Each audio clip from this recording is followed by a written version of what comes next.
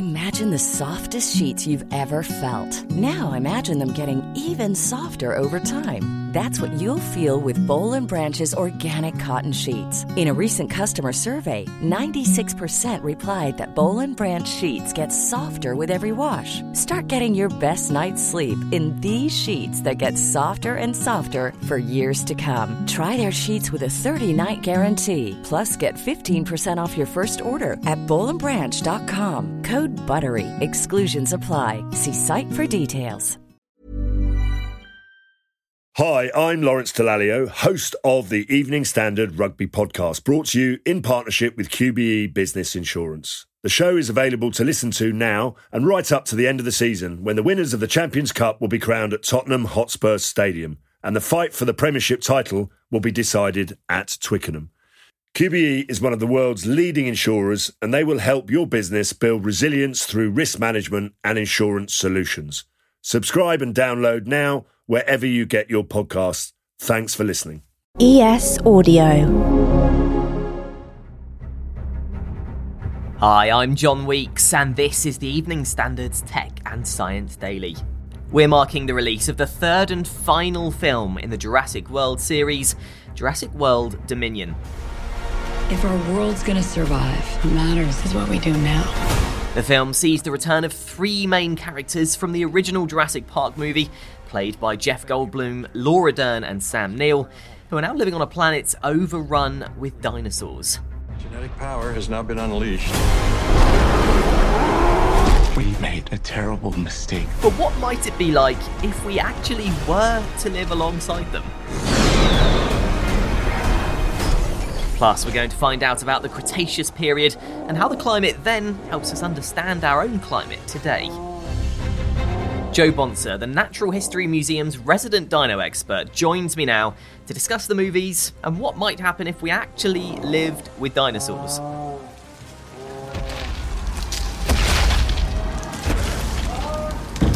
So Joe, can you give us some examples of dinos we could feasibly live alongside? So I think we see historically humans don't work that well with really large, what we call megafauna, the really big animals. There's evidence of, us hunting them down and things like that. But I think some of the smaller herbivores, so iguanodon, maybe even up to sort of a stegosaurus and a triceratops, we could definitely live with them. They'd probably just mind their own business and go around eating grass and ferns and things. And I guess it's the T-Rex and velociraptors we really need to stay clear of, right?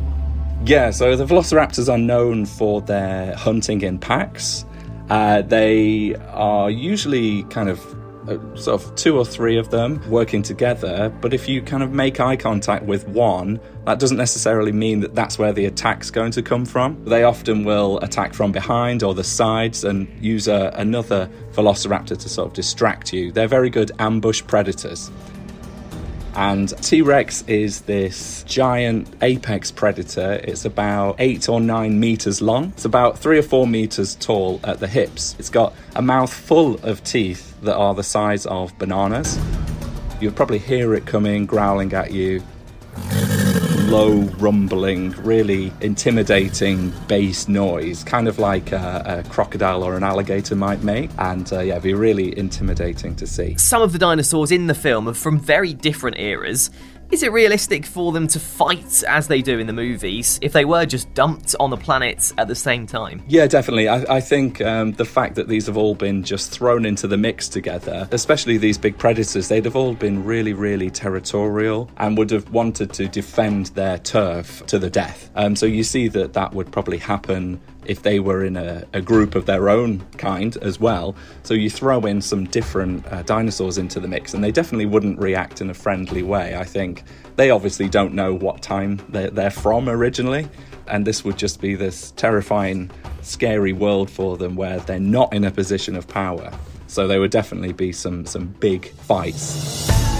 And obviously they've all lived in quite dramatically different climates to ours.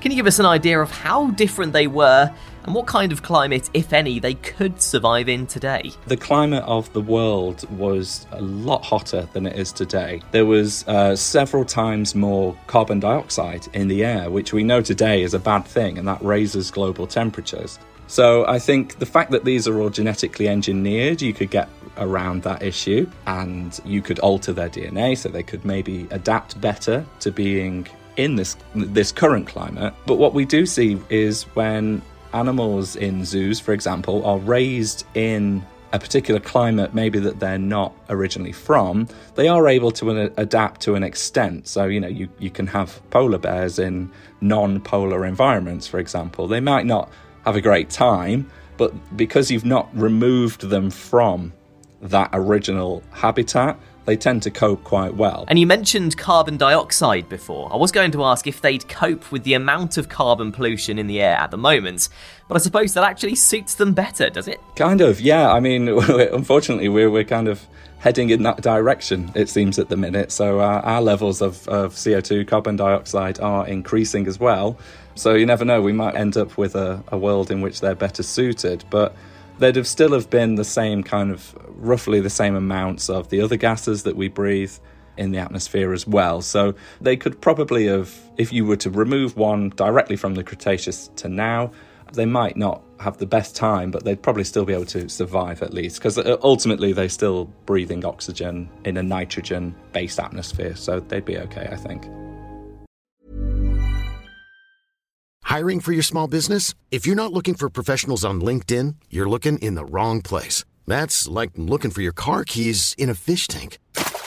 LinkedIn helps you hire professionals you can't find anywhere else, even those who aren't actively searching for a new job but might be open to the perfect role. In a given month, over 70% of LinkedIn users don't even visit other leading job sites. So start looking in the right place. With LinkedIn, you can hire professionals like a professional. Post your free job on linkedin.com/people today.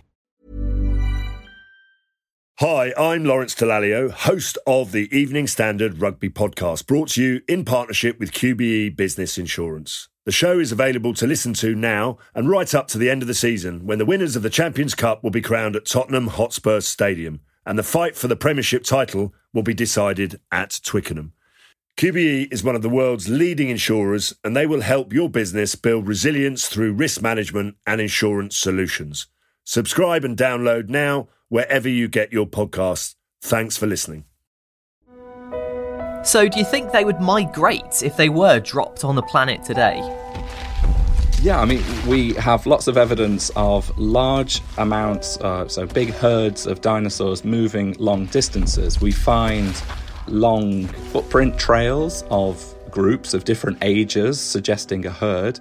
We can also reconstruct where the continents were in the past. So all the continents have been moving around on Earth into different configurations over geological time. And if we recreate the positions that they were in, we can find links between them based on the fossils. So for example, South America and Africa used to be connected until they started to move apart. On the border of each of those continents, we find the same fossils. So moving on to the science, Joe, can you tell us how we can use what we already know about the climate in dinosaur times to help us understand our climate today? Yeah, basically we can really quite accurately reconstruct the climate of the geological past. So we can take cores from ice, for example, and we can track the different amounts of oxygen and other gases that would have been present at various times as this ice has been formed.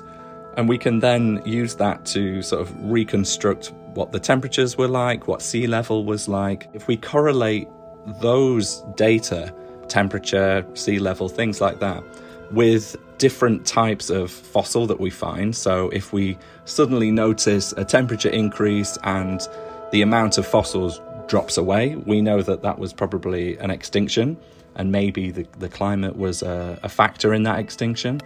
So it's all by combining all the different types of data that we have. So the amount of fossils we can find, including tiny little shells that we find in the sea, matching that with the data we have and sort of just extrapolating that back through time. We can really accurately plot the course of the climate over the last sort of 60 million years at least.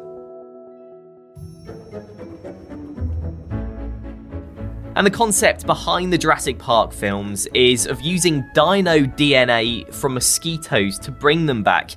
Is there any chance we could see that technology in the future? DNA doesn't really survive that well. It doesn't last long in the fossil record. The oldest sort of semi-reliable, decent DNA you can get is in the thousands of years. And after a period of time, it starts to degrade and break down. And unfortunately, anything older than sort of the mammoths, we really would struggle to extract any good usable DNA from. So the dinosaurs are obviously a magnitude older than that. They're in the millions of years. And current understanding is that no DNA could survive. I think the concept of the DNA is unfortunately not reality, I'm afraid.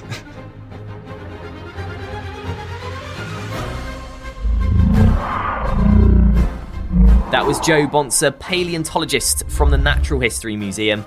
For the latest news, come back at 4 p.m. for the Leader podcast. We'll be back on Monday at 1 p.m. See you then.